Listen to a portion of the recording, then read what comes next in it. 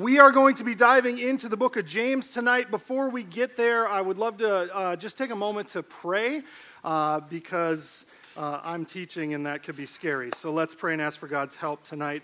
God, we thank you for this opportunity to be together. God, we thank you for this beautiful room and the people who have taken time out of their Tuesday night to be here, to sing praises to you, to build community with each other, and to learn from your word. God, I pray that you'd be with me as I teach, that the words that I bring would be helpful, and that they would change lives. God, we thank you for Jesus, who we love. We pray this in his name. Amen. I want to thank you for giving me the opportunity to be here with you tonight, although you had nothing to say about it, so I guess you don't deserve the thanks. Paul probably does. He's in Ethiopia right now, or somewhere between Ethiopia and here, I'm not sure. And he asked me to continue in the book of James with you.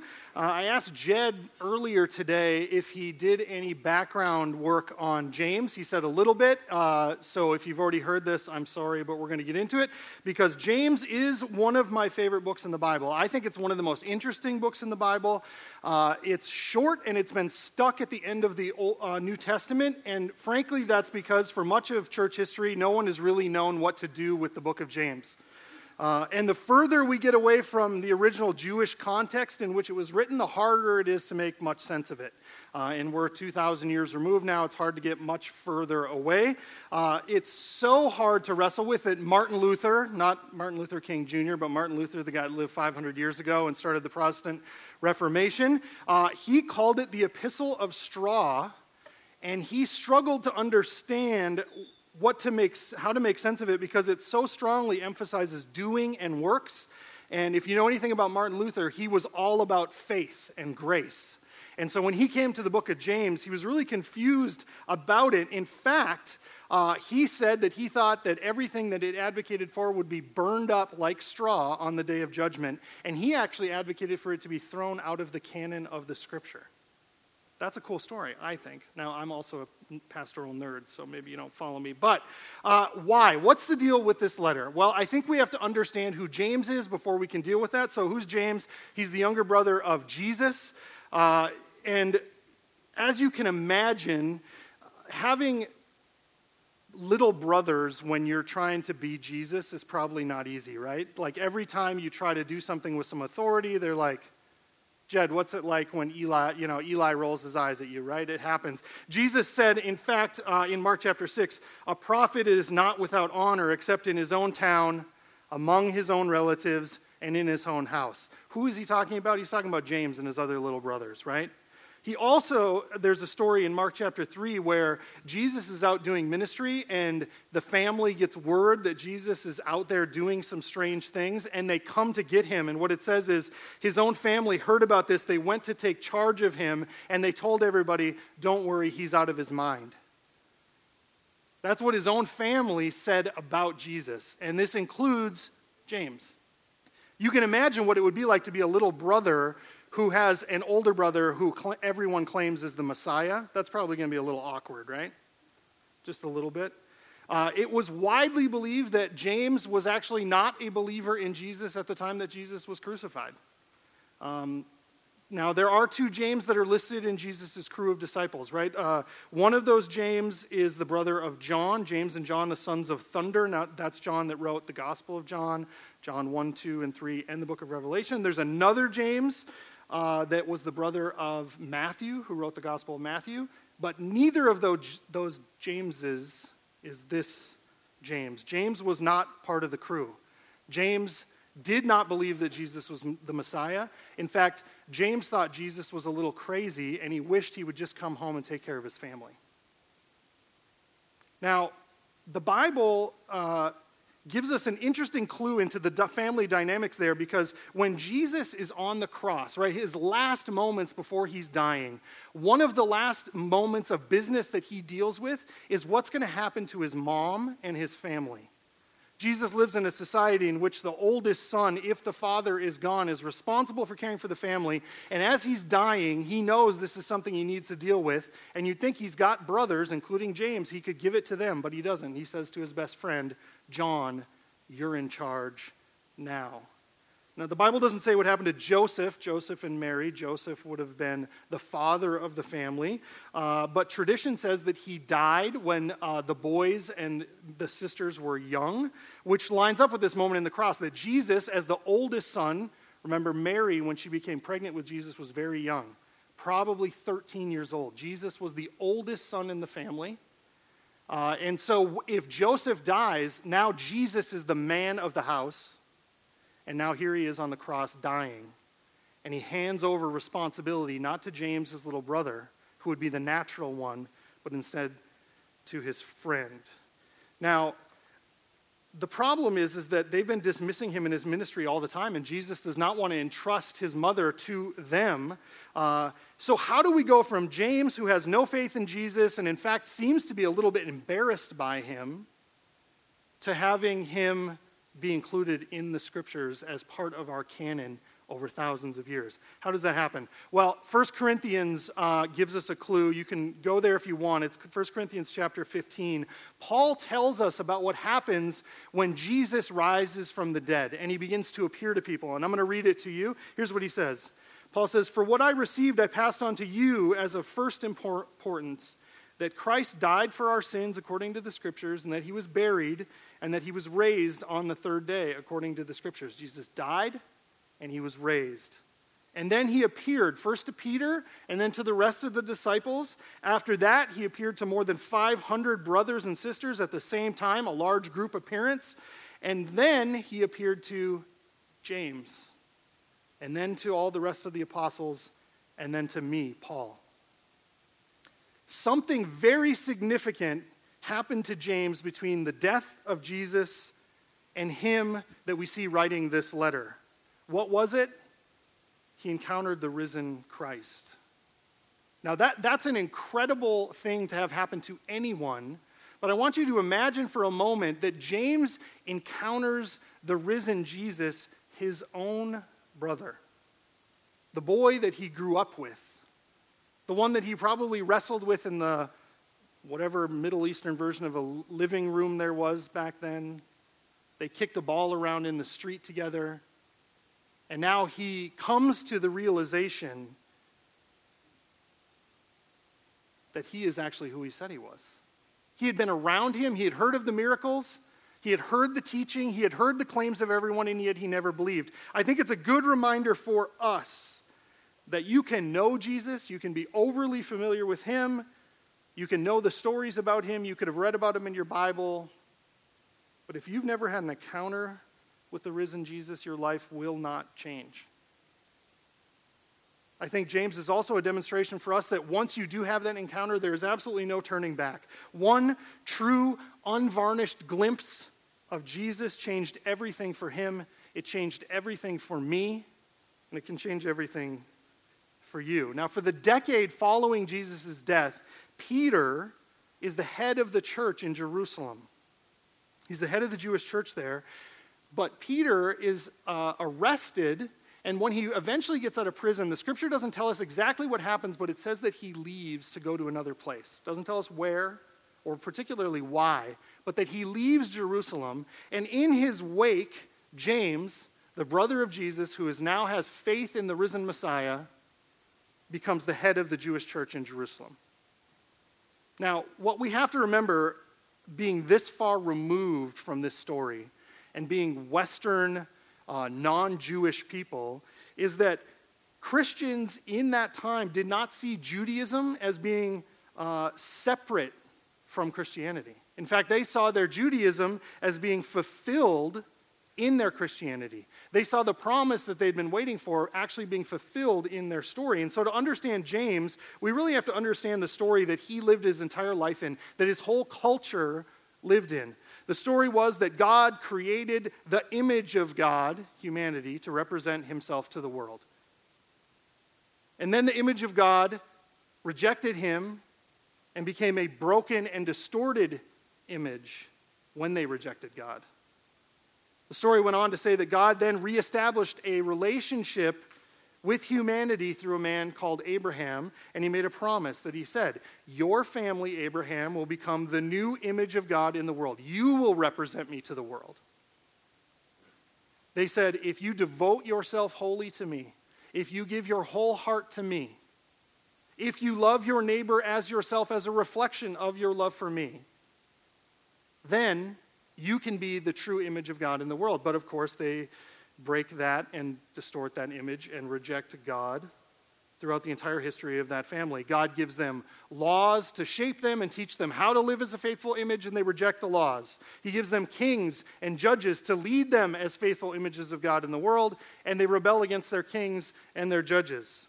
He gives them priests to restore them when they've rebelled against God, and they continue to rebel against him. Finally, he gives them prophets that tell of a coming king who someday will reign and restore the true image of God in humanity. And all Jews that were believing Jews at this time believed the story up till that point. They all agreed. Now, the difference is that Christians believe that Jesus was that long-promised hope that the prophets said would come to set everything right, that he was the perfect image of God, that he was faithful and obedient to his Father, that he was wholly devoted to him, that he loved his neighbor as himself, and he perfectly reflected his Father's love. They believed that everywhere he went, he was pushing back the effects of the broken image in the world. And then humanity, in the pinnacle of its rejection of God, kills him. But Jesus' death is a triumph. What humanity intended for evil, God used to begin to heal humanity. His death, the death of the innocent one, was the place that God poured out the stored up wrath that he had for humanity. You have to remember, generations and generations and generations of humanity had rejected God and were destroying the world that he loved, the place that he lovingly made. They were tearing apart the people that he loved. Murder, destruction, slander, malice, cruelty, and all that anger, and all that rage, and all that justice that God desired to see come to his world broke into our reality and poured out on Jesus. They saw that this was the fulfillment of their story, but then the long-promised healing of the world broke into our reality as Jesus rose to the dead. And we have to be clear, Jesus did not just wake up from a coma. He didn't get restored to life in his old body. Instead, he was raised to new life. What he was a taste of a new fixed creation here on earth. The long-promised of healing of the world was here. And it was a triumph over the worst that death had to offer, and that he brought new life. The promise that was made to Abraham a long time ago, that they would be the true image of God, and that they would represent God perfectly to the world, had now happened in Jesus. It exploded into our world through tongues of fire, which brought life and salvation to all who would believe. Now, this was the story that James grew up in, and that he believed and had a deep understanding of now that he had come face to face with Jesus. This was the story that made sense of the world around him. And if it was true, and if Jesus was the one that God had promised, the one who was going to fix everything, then everything had to change. It meant that everyone who was united with Jesus in faith, they were now part of this new creation. That if you loved Jesus and you called him king and you trusted in him, then you were going to be remade into the image of God that God originally intended humanity to be. It's the logical conclusion of the story. And so when we come to James and we hear James talking about what the church should look like, he's trying to communicate to the church that we should be the image of God that God intended humanity to be. And that looks a very specific way. If you would go with me to Matthew chapter 22, it actually might be up on the screen. There's a moment in the Gospels where Jesus is before some of the leaders of the faith there in Jerusalem, and he addresses them. And here's what he says in Matthew chapter 22, starting in verse 34. He says, "Hearing that Jesus had silenced the Sadducees, the Pharisees got together." So one group of leaders had been shut up by what Jesus said, and so another group of them says, okay, we're going to try a different tact on him. And he said, one of them, an expert in the law, tested him with a question. He said, "Teacher, what is the greatest commandment in the law?" God gave us laws to shape us as the image of God on earth. Which one's the best one? And Jesus says, love the Lord your God with all your heart and with all your soul and with all your mind. This is the first and the greatest commandment. And the second one is like it. Love your neighbor as yourself. All the law and all of the prophets hang on these two commandments.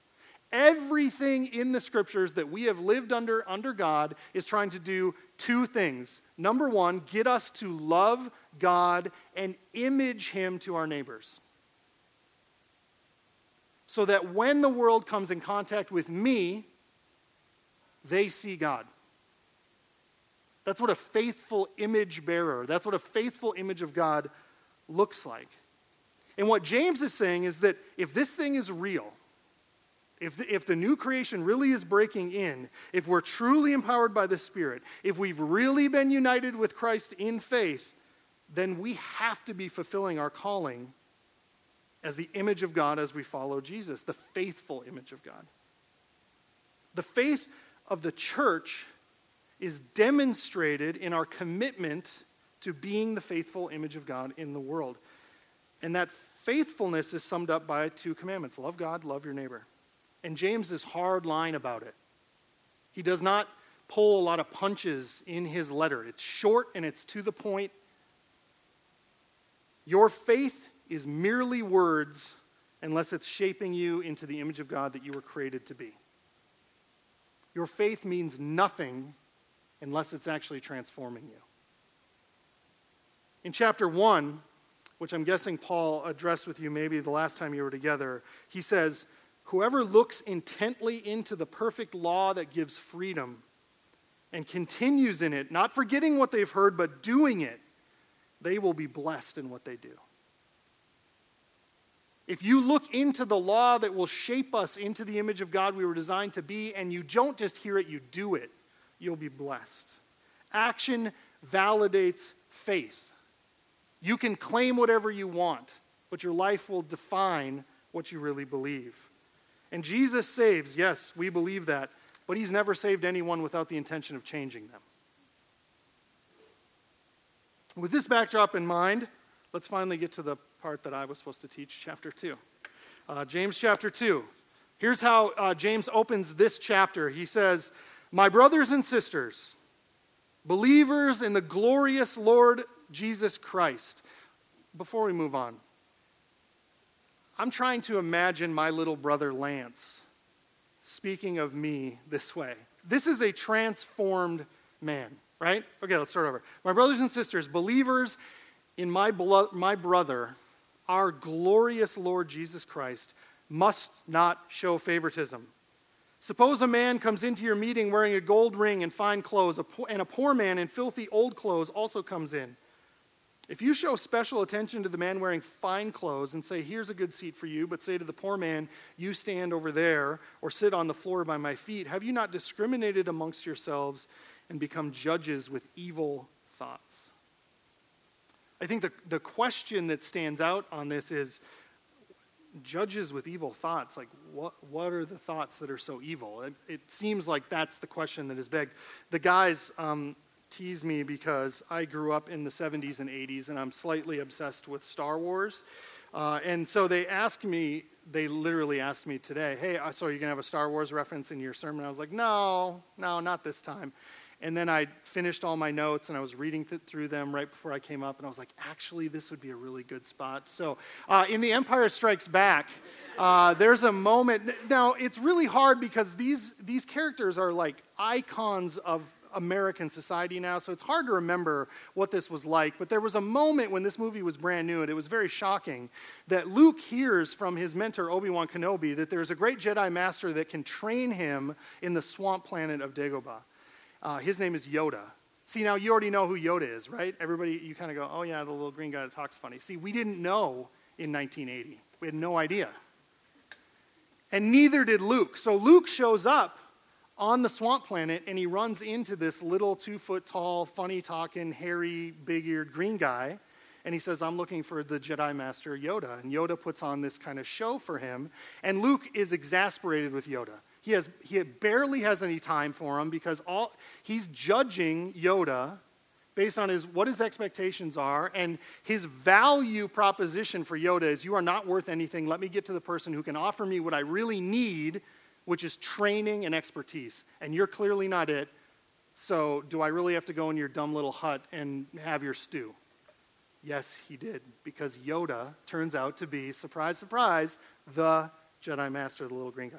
Okay, so what are the evil thoughts that James is saying that we address people with? It's the same thing that Luke was doing to Yoda. It's assigning value and importance based on appearance of the people we run into. He has a mistaken definition of value in God's economy. James is addressing the church, but aren't we all tempted to do this when we encounter people? We assess people and we quickly try to figure out who exactly is going to benefit me personally the most in every given situation we run into. Now, here's the truth of what James is trying to get us to understand. If our heart is fully devoted and focused on God, if we love God like the commandment says, as a faithful image bearer, then we are free because everything we need comes from him.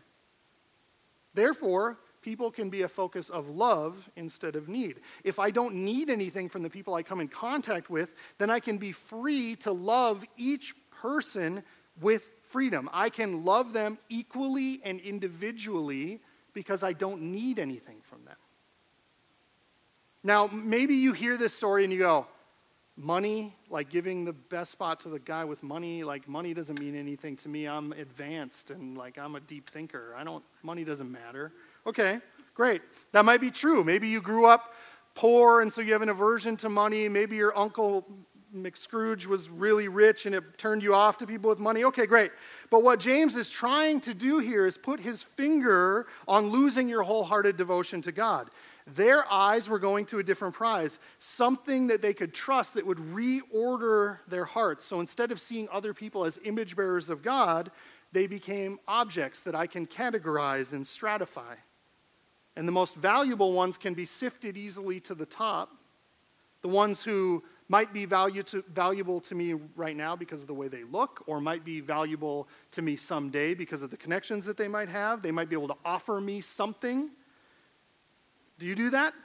I mean, I'm going to admit, I know I do this. But it's not around money. I'm going to be a little bit transparent with you. For me, I serve a different idol, comfort. You can probably tell by looking at me. I'm very comfortable. Freddie told me he was doing a 90-day challenge and he could pick anything to do for 90 days. He chose running. I said I would choose eating a taco. Seemed like it makes sense. I like comfort. And so I will sort people not by the value that they can give me financially, but who's going to make me comfortable. Okay? Who thinks the same way I do, who values the same things I do, who likes the same things I like, who votes the way that I vote, who posts the way that I post, who hashtags the things I hashtag. I don't have room for people who make me uncomfortable and who inconvenience me and make me feel awkward. Does anyone else feel they do that sometimes? Here's what James says about this issue, continuing in verse 5. Listen, my dear brothers and sisters, has God not chosen those who are poor in the eyes of the world to be rich in faith and to inherit the kingdom he promised to those who love them? But you've dishonored the poor. Isn't it the rich who are exploiting you? Are they not the ones who drag you into court? Are they not the ones who are blaspheming the noble name of him to whom you belong? It's like being in high school and all you want to do is be accepted by the popular kids, and yet the popular kids are the same ones who make fun of and make life miserable for my friends. And yet I want to ingratiate myself to them. I'm 40. I don't remember if that's actually true, but close enough. What James is doing here is he's reiterating his big brother. Matthew chapter 5, the Beatitudes, Jesus says, "Blessed are the poor in spirit, for theirs is the kingdom of heaven. Blessed are those who mourn, for they shall be comforted. Blessed are the meek, for they shall inherit the earth." Jesus, and in turn James, are pointing to the heart of God. Who does God value? Who does God pursue? The very people you have determined don't serve your needs. The poor, the outsider, the awkward, the marginalized, the weird, the one who has nothing to offer by the value system of the world, and let's be honest, by your value system, by my value system. The very people that when we functionally interact with them, we turn away from, and we give the seat of honor to someone that we've deemed as valuable. James continues in verse 8, and he says, if you really keep the royal law found in Scripture, and then he defines the royal law, love your neighbor as yourself, you're doing right. But if you show favoritism, you sin. And you're convicted by the law as lawbreakers. For whoever keeps the whole law and yet stumbles at just one point is guilty of breaking all of it. For he who said you shall not commit adultery also said you should not commit murder. If you don't commit adultery but you do commit murder, you've become a lawbreaker. You don't have to break all of the law to be a lawbreaker. Just break any of the law. He says, speak and act as those who are going to be judged by the law that gives freedom, because judgment without mercy will be shown to anyone who has not been merciful. For mercy triumphs over judgment. The royal law, the one that defines us as part of the kingdom of God, is not our spoken love of God. It is our acted love for our neighbor, because it proves and it gives legs to the confession of our love for our Father. Notice he does not go to, you have to love God. He says you have to love your neighbor. Why? Because it's easy to say I love God. It's hard to love my neighbor. And if we've shown favoritism, if we judge people based on the value they offer us, then we're breaking the very heart of the law of God. God's commands on our life have to hold deep sway over us if we are people who claim to be committed to our King Jesus. And in the freedom found in the gospel, we must speak and act as those people who are going to be judged by the law who gives freedom.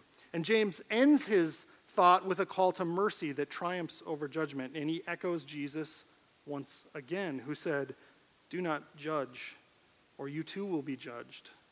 For in the same way you judge others, you will be judged. And with the measure you use, it will be measured to you. If we're to live into our calling as true images of God, as those who are being transformed into the likeness of our Savior, then we have to fight and pursue for the heart of God. We have to remember the gospel, that when you were far from him, when you were his enemy, when you were at war with him, when you had nothing to offer, when you were without claim, when you raged against his love, when you cursed his reign over the world, he did not judge you based on your value or your worth. He did not mete out his love or his care upon you based on your perceived value. Instead, he loved you in spite of you. He rescued you when you did not want rescue. He laid down his life to save you when you wanted nothing to do with him. There's a French monk that lived about 900 years ago, and his name was Saint Bernard of Clairvaux. It's French, I'm guessing that's how he said it. And here's what he said. If God didn't love his enemies, he would have no friends. If God didn't love his enemies, he would have no friends. I would restate it this way for the purposes of our conversation tonight. If God only loved those who brought value to him, he would have no one to love. When we begin to determine in our own hearts and in our own minds who is valuable, who deserves a spot at the table, who is worthy of my attention, then we reject the true gospel and we substitute it for one of our own making. I want to encourage you tonight to ask yourself the honest question, who have you determined is outside of the gospel that you've written for yourself? Who doesn't make the cut in your gospel? Who do you reject? Who do you avoid? Who do you dismiss as being unworthy of the gospel that you have claimed to have received? The gospel that welcomed us without merit, the gospel that found us without cause, the gospel that saved a wretch like me. Let's pray and have the guys come and continue leading us in worship. God, we thank you so much for James. We thank you for the work that you did in his life to bring him to faith in you. We thank you for his willingness to speak out and to call us to account as people who claim to love you. God, we desire to be image bearers of yours in the world. God, we desire to be the humanity you've made us to be, and yet we fully admit that we are incapable and powerless to do it on our own. God, we pray that through the Holy Spirit in our lives, that we would be transformed every day to look more and more like Jesus, who we love. We pray this in his name. Amen. Come on, we can't go away. We don't need